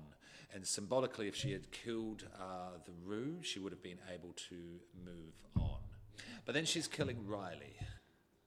Yeah, maybe Riley is in the car with her, and Riley is sort of like, why didn't you just run over it? Why can't you just do it? Yeah, very much like you can't leave it, it's in pain. Yeah. I did write down a note, which was Chekhov's kangaroo. Sure, I get you. Yeah. Gun instead of kangaroo. Or kangaroo instead of gun. Sorry. Great comparison. Love it. She brings the scissors with her Yes. to the hospital You as see well. it peeking They're in out her the back. they're in her pocket. Just the two little yellow loops. Oh, again, color choice with the scissors. Yellow jacket, yellow scissors. I'm not saying the color choices are very deliberate. Yes, it's all been done on purpose. Absolutely. Okay. Jade, she's got Riley. Mia takes her towards a highway in a wheelchair. Takes him towards a highway in a wheelchair. Now the spirits attempt to convince Mia to push Riley. That was the mother, wasn't it? Yeah. There was It's like the right on top of the embankment going down into the Again, the the motorway. hands It's appear the over the mother. shoulders. Yeah. You're doing Yeah. the right thing. You're doing the right thing. Yeah. I'm so proud of you. Yeah. Actually, that answers a question that I had, which is why take the wheelchair? Because like, no, she needed to take the wheelchair so the spirits would let her do what she eventually would not know that what she was going to do is what she does. Yeah. Well, and also she probably couldn't haul Riley. Yeah. and I don't know if she had made that decision until she was there. Yeah. Yeah, I don't know. She could be in a complete dazed trance. Absolutely. Yeah. She does seem pretty out. Or like on the maybe stage. what she did was not what she thought she was doing even. Like it's so warped at that point. You're like, what does she even want to do? What's the process of thought here? Yeah. Or was there any thought? Yeah, exactly. Exactly. Well, the thing is Oh, that no. she had a premeditated plan. But Kangaroo. the kangaroo She couldn't led do her it. down the She the couldn't. hallway. But she couldn't do it. She Yeah. couldn't kill him. But yeah. It's like because the kangaroo appears at the doorway in its hit And she form. follows, and so Yes. she must be seeing the kangaroo like all the way up the highway, pretty much. Because yes, the kangaroo stumbles up Hopping around. and lurches up and then hops away, and then she follows with Riley. Yes. Also, the sound of the kangaroo, It's wet. and the sort of like crying. I think Riley calls it like, oh, it's crying, and it sort of sounds like what the spirits sound like a little bit, like the sort of like gravelly. Yeah, there wasn't Yeah. Again, the sound design is there? Yeah. yeah. Very much so. So, Mia has Riley in the wheelchair, pushing him down the highway, following Spirit Kangaroo, the Kangaroo of Destiny. And Skippy too, we're like a skiloo. up on an embankment, ready to push Riley off into oncoming traffic. Yeah. Mother Dearest whispering encouragement in the ear. But this is when it gets very interesting. Editing is very good to create the ambiguity in this film, because the spirits attempt to convince Mia to push Riley into oncoming traffic as Jade struggles behind to save her brother. A car is struck by what appears to be a body. Traffic comes to a halt, and we see a wounded Mia lying on the road. See, I didn't see the body actually being hit, Yeah. which was the No, you don't. You just see the car sort of swerve. Yeah. Well, we're in the back seat of the car behind the truck that ends up hitting Mia, and they swerve off and they actually hit the side of the barrier, and No. they turn to each other going, are you There's a thump, Yeah. and the console unit in the top in That's the right, roof of the it car falls falls. So down. I'd say she lands on the top of the car. She probably ricochets up Yeah, off the yeah. truck down onto their car. Yeah. Because their windscreen also shatters. Yep. And you see it from that perspective of like, what the hell just happened? Yeah, it's like that changing perspective of like you're in another person, and then you're in the back seat of their car when she's saying this thing is like being in a passenger seat. That's a fun little thing. I don't know. Surely it's intentional. Yeah, I feel like anything that these brothers do is intentional. Like I feel like they've I don't know. I don't know if that's something they'd be like but like I feel like it's like very deliberate. But I mean, that's the thing with film is you have to be deliberate. Like everything that shows up on screen is intentional. Yeah, it's supposed to, like, you filmed it on purpose. Yeah, you spent the money, the time, everything doing it. It may as well be that intentional. Yeah. There was something where Danny and Michael were saying that they were setting different cuts to other people. Like, does this work? Do you think it? And they couldn't tell the difference. But to the brothers, Yeah. every single little detail did actually. Well, even like the sound designer was saying, like one of them, I don't know which brother, but when they were directing, they would be like, oh, that is just 1 decibel too loud. Like that's how specific they were. Like, and the other brother was saying like, oh, he's so annoying. But like that's how, exactly. Yeah. And it works. Yeah. So Then we pan back to Mia. Yes, an injured Mia is suddenly transported into the hospital, where she sees a fully healed Riley waking up with his family. She sees her father in the hallway ahead, but as she attempts to reach him, he leaves in an elevator. She is engulfed in darkness. She finds herself on the other side of the embalmed hand. So just to recap here, remember she's on the motorway, like in a position where she's been hit. Yeah. She's got like great. Her face is great. Yeah, and her leg is like. Her fingers. Yeah. She sits up on Yeah. the highway Yeah. and makes her way back. Yeah. It phases her into the hospital. That is where she is. Yes, effectively. And time is no longer linear for her. Time means nothing for her. No, because This this is how we're becomes all very non-linear is a good way to put it as well. Yeah, like it's jumping. Yeah, Yeah, through so- Riley's recovery. Yes. Very poignantly, she's tied to them and she sees them walk out together, holding each other. Yeah, Riley and her family. Riley is healed, sees father, attempts to reach. He goes into an elevator. She's engulfed in darkness. Yeah, like the lights are turning off. Yeah. She finds herself on the other side of the embalmed hand. So she's gone on through to the other side, the further crossed over, however you want to put it. Because, the crossing over, there was a little furtherish, it was a little insidious, actually, in terms of lighting and not very much light and, colour schemish. Yeah. And it's like, sorry. No, you go. I was just saying, like, it's like all of the lights turn off and then you just have that one light. It's very backlit. It's very Honeybee Trent Dalton cover, where it's the silhouette of her hair and her face. I know what with you the mean. yellow glow Yes. behind her. Yeah. And then she approaches and realizes that it's the seance. Yes. And then before that, we have that moment where her nightmare becomes real, where she sees herself, she's the mirror and she doesn't have a reflection, which is a nightmare that she's... Is it Riley? Yeah, Riley. But now the odd thing with this scene is the other people that are in the scene with her, the other actors in the scene, they are credited as being Greek. So this means the hand is in Greece, or it's the other hand. Or, Woolloongabba. Oh, yeah, because they said, Oh, the other hand. Yeah. I didn't even clock that. Yeah. But then it's like, what period of time has... Yeah, how long has passed? This is one of my theories that I think I mentioned to Gina as soon as we got out, was that then denotes that all of the victims of the hand are the spirits that they contact. Yeah, it's like a cycle, right? And then again, you go back to that cycle of like trauma and grief and abuse and like that sort of thing. So it's Stranger in Greece, Young Man in Greece, and interestingly, Alex Philippou, Man in Greece. Uncle Mars, Man in Greece, Todd Gray, yeah. The other thing as well is that you have to remember that everyone knows what the hand is, right? Well, yeah. Duckett gives the hand to is it Joss? Joss, Joss yes. and Haley, and Haley and Joss know what it's about. These people in Greece, they know Of course they what do. it's about, and they continue to still want to fuck with it. Yeah. Which is what I found interesting about this, because like, go back 20 years, even 10 years with this type of movie, everyone would be, oh no, do not touch that. It is a cursed object. We must put it with Annabelle in the room, da. But this is more like basically the attitude of like a bunch of people got it now. Let's fuck with it, film it. You see what that just did? I want to go. Boom, Yeah, it boom, links boom. back to that sort of like culture of like mobile phone use and like teenagers use like perpetuating this like The thing. Momo game, Bloody Mary. Yeah. It's the next Tripod, It's the next get iteration possessed, in have a content tripod, creating. plank. Even the brothers in an interview was like, yeah, I'd take the hand.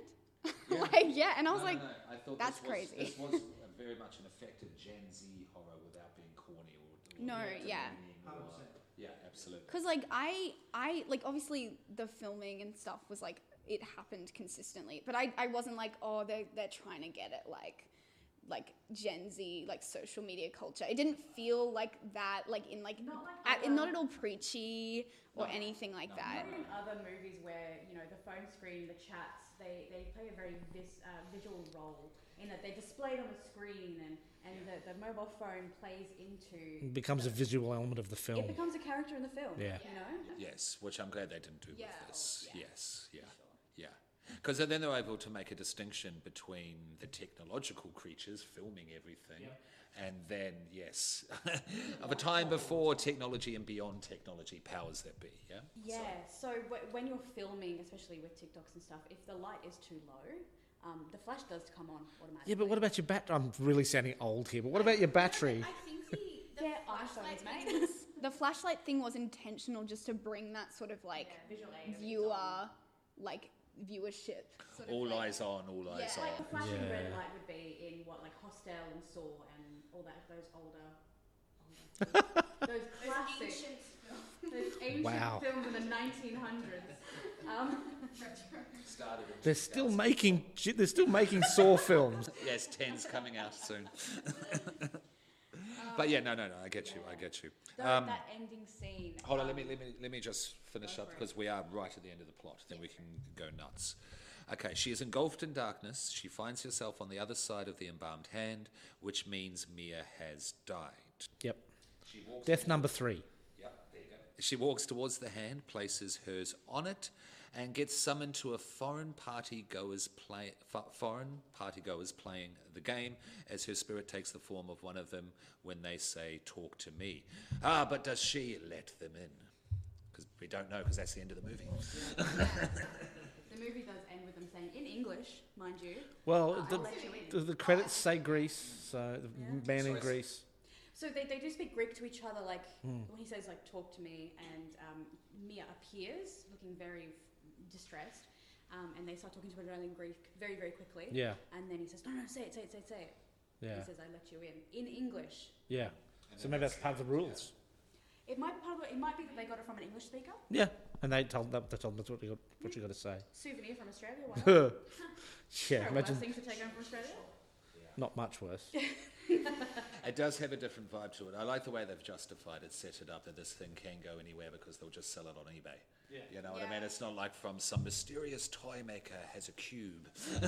You have to go to Marrakesh. I bought it in that strange shop that was between the bakery and the subway that's not there anymore.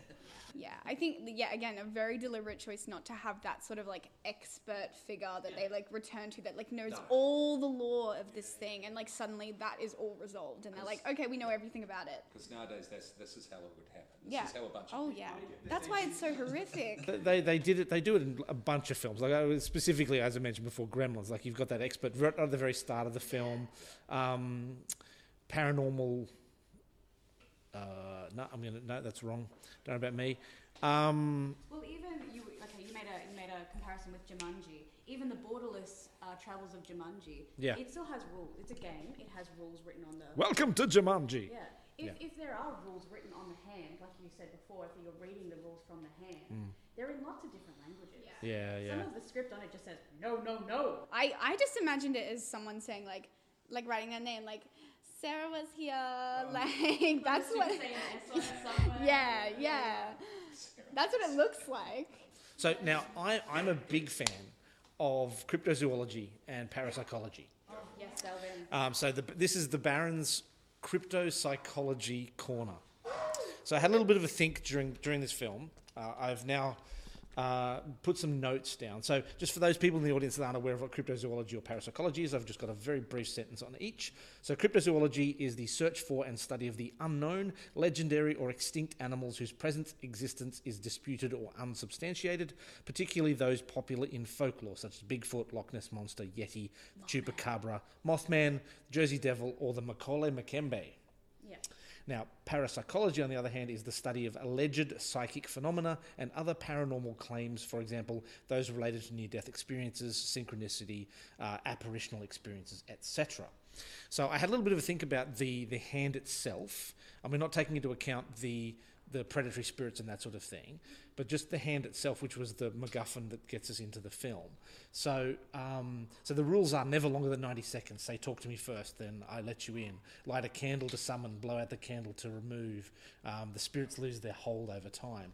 So if we were to put this hand in the real world and give it the effects that it seems to have, so from what we understand, it's a dead hand inside, there's writing on the outside. So is it leaking a psychoactive substance? Is there like LSD coming out of this thing causing people to have visions? Now the drug element of that, like obviously there's the elation and the ecstasy afterwards. Does the whole ritual and the psychoactive substance, does it create some sort of hypnotic state in the person, which then causes them to self-harm or to attack other people, that sort of thing? So, I mean, obviously we know in the bounds of the film that it is a spiritual thing, but if it was in the real world, so do you have any sort of ideas of what you might think that it could do in the real world? As like a physical being. Yeah. So what do you think could cause it in reality? What, like an extension of MK Ultra? Yeah, sure. Like a government-planted object to study the youth and has a tracking device inside of it so that they can track what groups of people are using it at any one time. And the plaster, because it's never wet. No. When she reaches it for the first time, that ceramic noise that you hear her grasping the hand, it's dry. Yeah. It's always dry. So it would have to be a powder-like substance that rubs off on the hands. And it's not shiny. It's not shiny. It's porous. matte. It's porous. Yeah. And the hands are very absorbed. Like when you touch things, you absorb it very easily through your hands and face. Like they're the two main ways. Yeah. So that's my theory. MK Ultra 2.0. Yeah, I will basically piggyback off that MK Ultra 2.0. Because it changes people's attitudes, it changes people's personalities as well, not what just they do to each other, do to themselves physically in terms of harm. And I think like right words, right phrases, that you could either have, like you could have political extremists, yes, if they wanted to start up their own political party, extremist party, they could easily be, manipulating and subduing people into their campaign. I mean, out of this, Daniel's only going to become more Christian.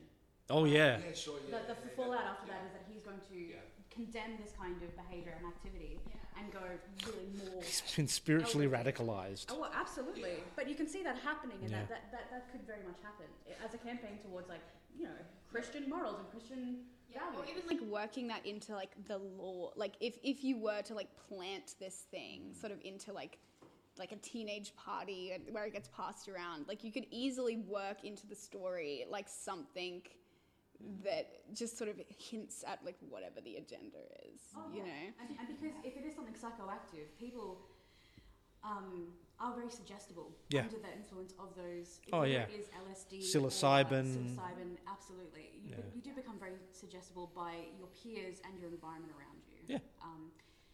That being said, I'm going to go away from LSD and go, is it just a powdered brick of cocaine or something? Right? It's matte. Maybe it's a bit powdery. Yeah. Maybe. Cocaine. It's more leaning towards fentanyl. To be affected like that via touch. Not that I know personally, it's just what I've heard. Yes? Because fuck that shit. Poison dart frog. Yeah. It just, Hayley behind the scenes is just coating it with like a paintbrush of like toad venom afterwards. entirely feasible. Knowing Hayley, because Hayley is a very interesting character in that they are. They're like the Hand. Once you invite them in, they come in and they just desecrate the space. Like they're smoking in Jade's house and they flick a cigarette. against the curtain. Yeah. That was so disrespectful. Yeah. Yeah. And then just like when Daniel's like delete that video, like they're like no, they're like that's way too good. Exactly. Like it's Zoe, who played Zoe Haley, Kourakis, who played Haley, wanted to create one of those characters that we all knew at school.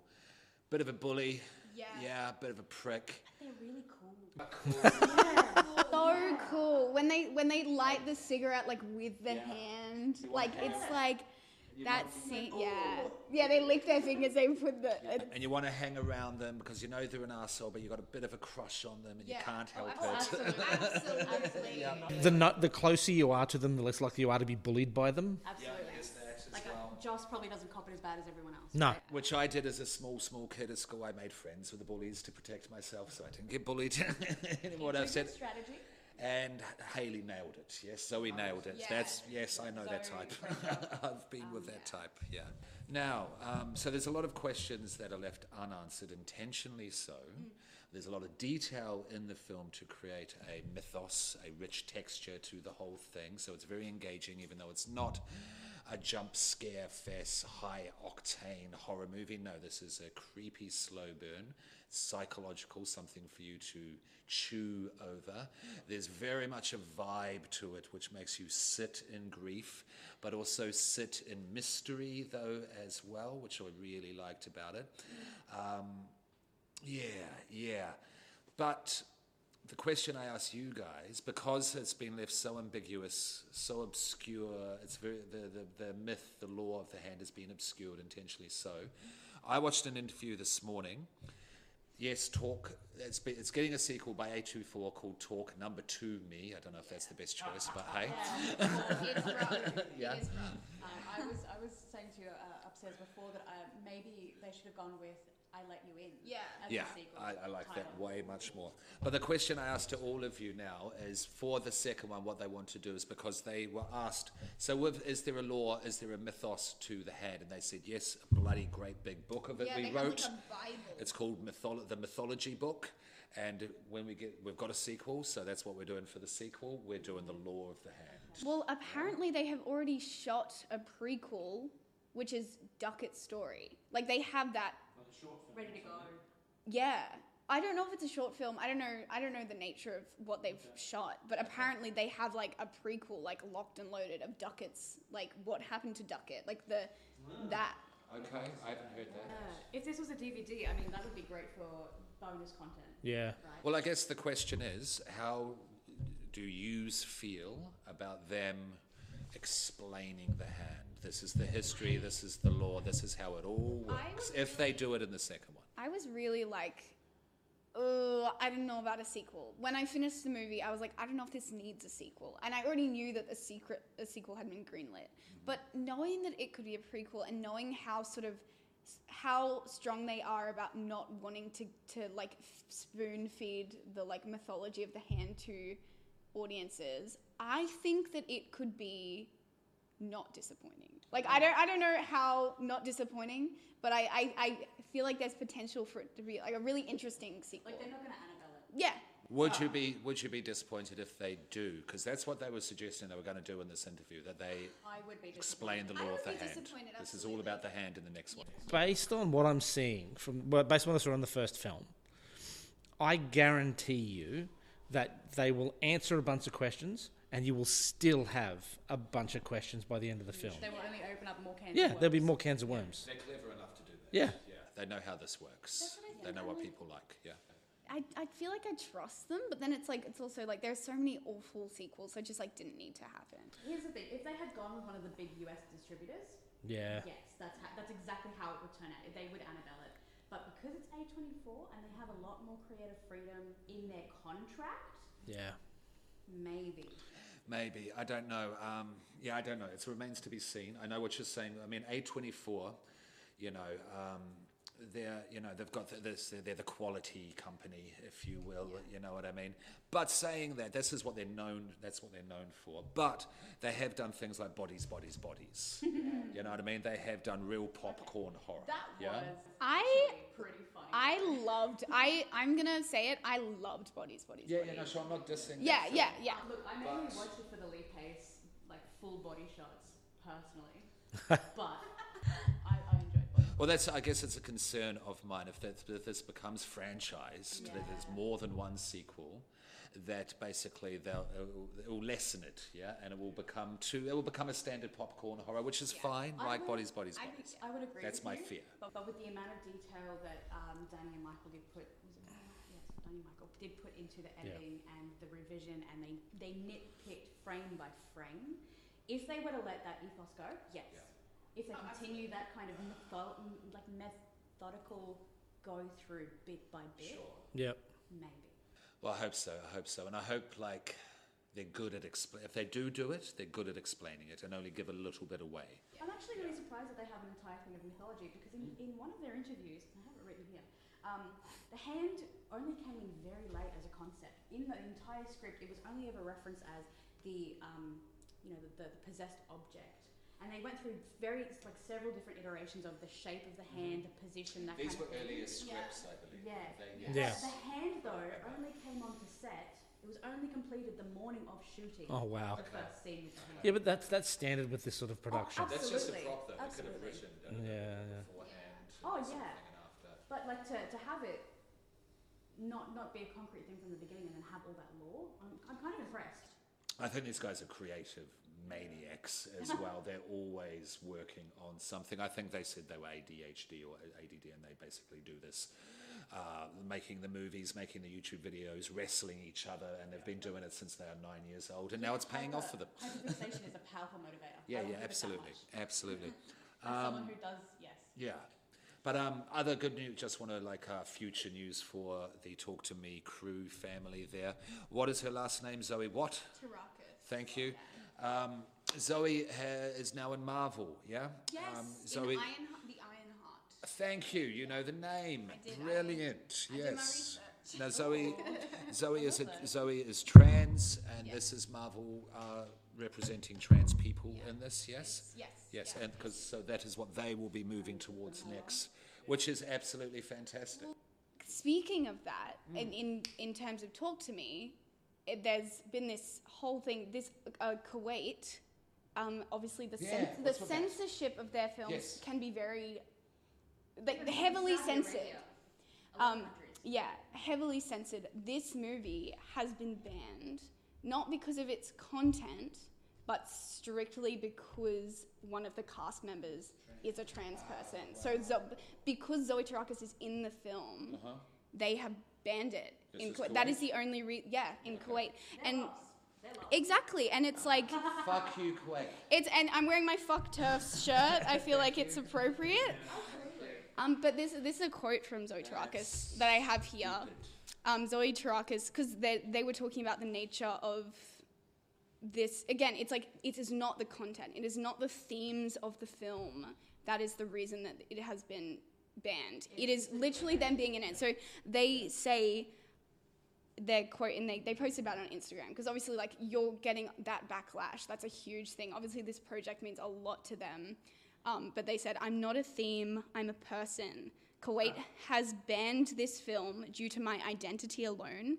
Reportedly, this is a first. This is a new precedent. So basically, what they're saying is like, a movie of this sort of caliber, like it's critically acclaimed. Like in the US, is huge. It has never happened where a film has been banned just because one of the cast members is queer or trans. Like that is like it's a first, and so it's like sort of a scary precedent. They're drawing a line. Yeah. It's the wrong line. Oh yeah, They do have a lot of sand. they do have a lot of sand on the Gulf there. But this film has a lot of fans yeah. who will be fuck you Kuwait. Yeah, and it sucks because like their identity is like it's in the movie. It's not up. It's not in the discussion. It's not. They just are. Like they're just Haley. Like that is it, and that is why them being in this movie is so great. Yeah, like absolutely. they have just happened to be cast in this film, and they are a trans masked person. Every single main character is interesting. Like you were saying, Yeah. they differentiated into Yeah. their personalities. Yep. They're all interesting, It's so independent clear the cast characters. members are so invested and committed to it. Like and Danny and Michael are committed to the cast. Like it's Yeah, no, absolutely, Yeah. absolutely. So The it's actors just- yeah. loved working with these two. I would love to work with you two. it's just such a And, shame. And, Yeah. and the movie was inclusive without being, hey, look at us. Yeah, we're exactly. being It's not, inclusive. it doesn't become a Yeah, theme. yeah, It's yeah, just yeah. it's just like They didn't hang a hat on it at all. It was just this is just a person in a film. Haley And wasn't that's wearing what- a trans flag or even a fuck turfs shirt at some point. Haley was just Haley. Yeah. exactly. And it's just it's And at this interview, it's Zoe fucked. Zoe didn't mention this until they asked them about Yeah. Marvel. Yeah? Yeah, Yeah. So Q8, go fuck yourself. Yeah. Okay, so now I've been thinking about ratings. Yes, I'm not going to do out of 10 or anything nonsense like that because this is Evil Popcorn. I've got 3 simple ratings, yes? Yeah. I've got buttery, salty, I'm not sure how to, like, Buttery, salty, and the, gory. the perfect pop the perfect pop. because that's, it's fully popped, nice salt, butter, however you have it, yes, because everyone likes to add different amounts of salt, butter, or nothing, none, So the perfect pop, flop corn. Now flop corn, it was on Urban Dictionary. I got a notification one day, and what flop corn is? Notification set up for Urban Dictionary. Yes, I do. I'm trying to stay hip with the kids. Now, flop corn is, your microwave popcorn in the bags. You put it in, you think you got the time right, and you're going in, and there's those little kernels that haven't popped at the bag, and they're at the bottom of the thing, at the bottom of your bowl. So a good effort, but not quite there. That's category number 2. Yeah. Yeah, and then there's just burnt popcorn, and no one wants that. Throw it in the bin. Yeah, so those are the. Sorry? Setting off the fire alarm. Yeah, exactly. In your Causing a freezer. ruckus. Saying, No all the good for neighbours can anyone. Smell your burnt popcorn for miles. So perfect pop, flop corn, or set off the fire alarm, throw it in the bin, get it out of here, it's burnt, Yeah. So we'll start. Baron, what do you give it? Well, look, with only like a 1 to 3, it's certainly not set off the fire alarm. Flop corn is a funny word, but I don't see it as a flop, so I've got to put it somewhere between flop corn and the perfect pop. My only thing with it is that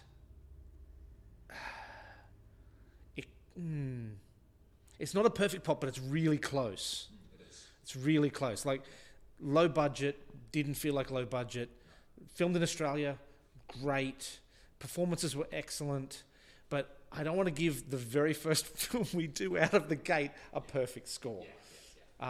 So there's still some room there. So so You're at the movie. so I go to the movies. So I've bought my Choc Top, I've got my diet soft drink of choice, and I've bought my medium popcorn.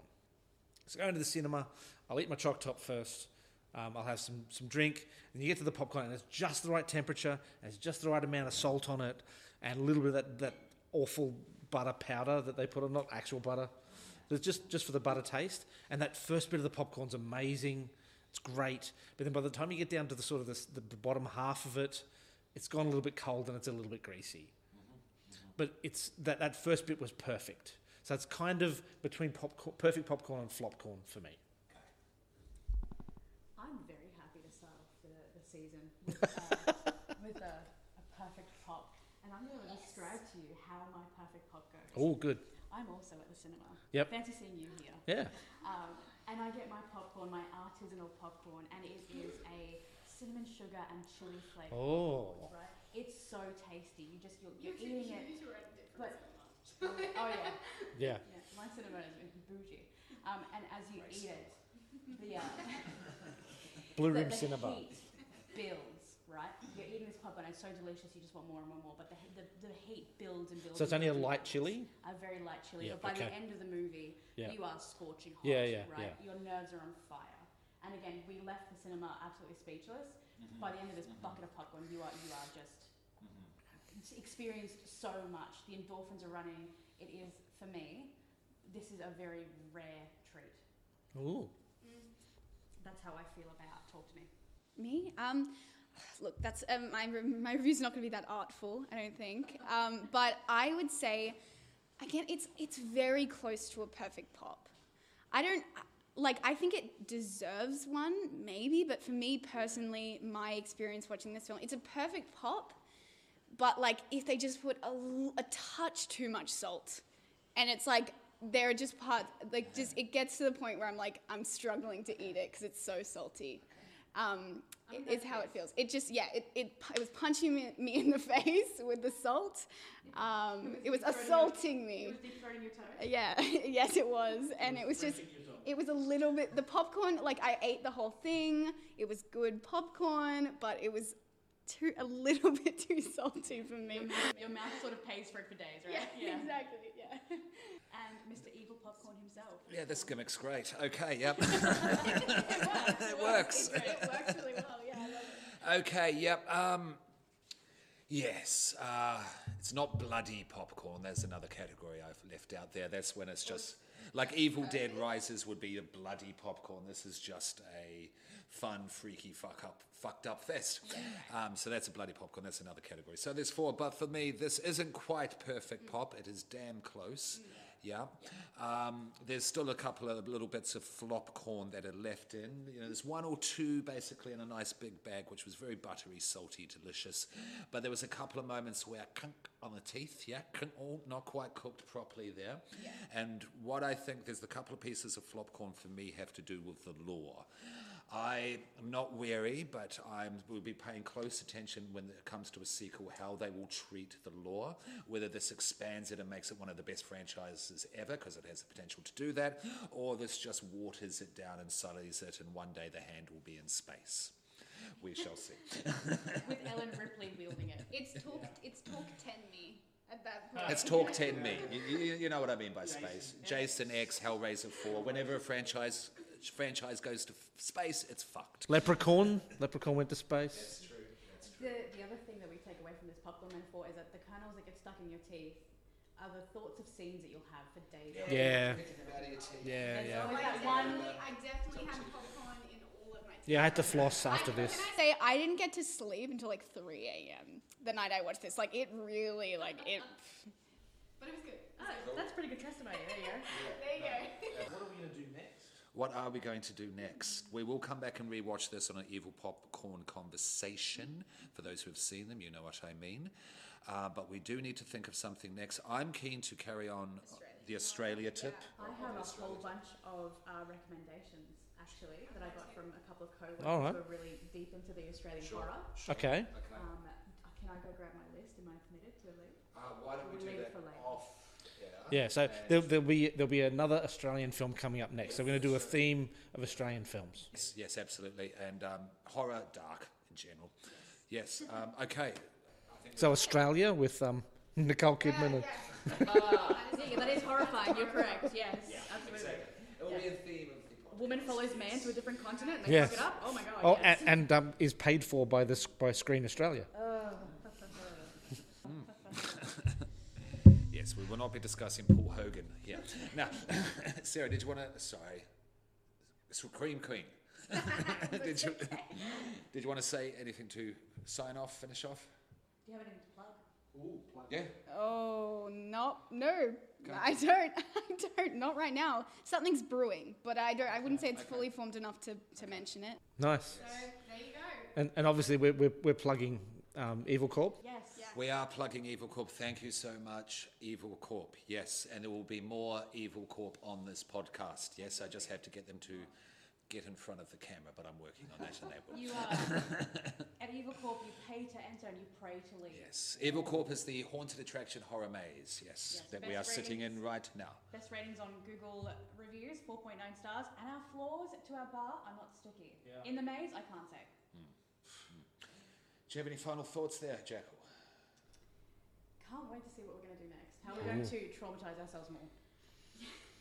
I've got a couple of things to plug. I do a bit of performance work with two theatre companies in Brisbane. One is Improv Queensland, otherwise previously known as Impro Mafia, and the other one that I do some work with is Act React. So you can find them on the various socials. So yeah, if you want to come and see me in a play that is not necessarily horror themed, those would be the places to do it. Fantastic, fantastic.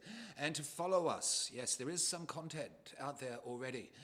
There is a YouTube channel, yes? So just YouTube, Evil Popcorn, Google, you'll find us. There are just 5 conversations. It's just me sitting down. Jackal's been one of them, sitting down at our respective computers talking about whatever, yes? And it doesn't necessarily need to be horror or even dark. We talked about SummerSlam. Wrestling. So it can be whatever, so check those out. There's also Evil Popcorn at Facebook as well. I will expand out to other, other social media platforms. Just got those 5 videos and those 2 platforms up to start. And yes, this will be on YouTube and on Facebook and Instagram, TikTok. What's that? Spotify. Oh yeah, no, sorry. If you want to just listen, it's already on Spotify.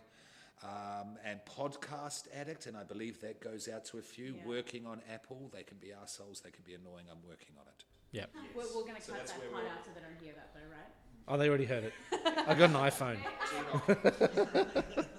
So so that's where we're at in terms of promotion, content, and all that sort of thing. Yeah, I think we're good. Yeah. Yes. So this has been Evil Popcorn. Do not burn your popcorn and keep it buttery. Populator. Peace.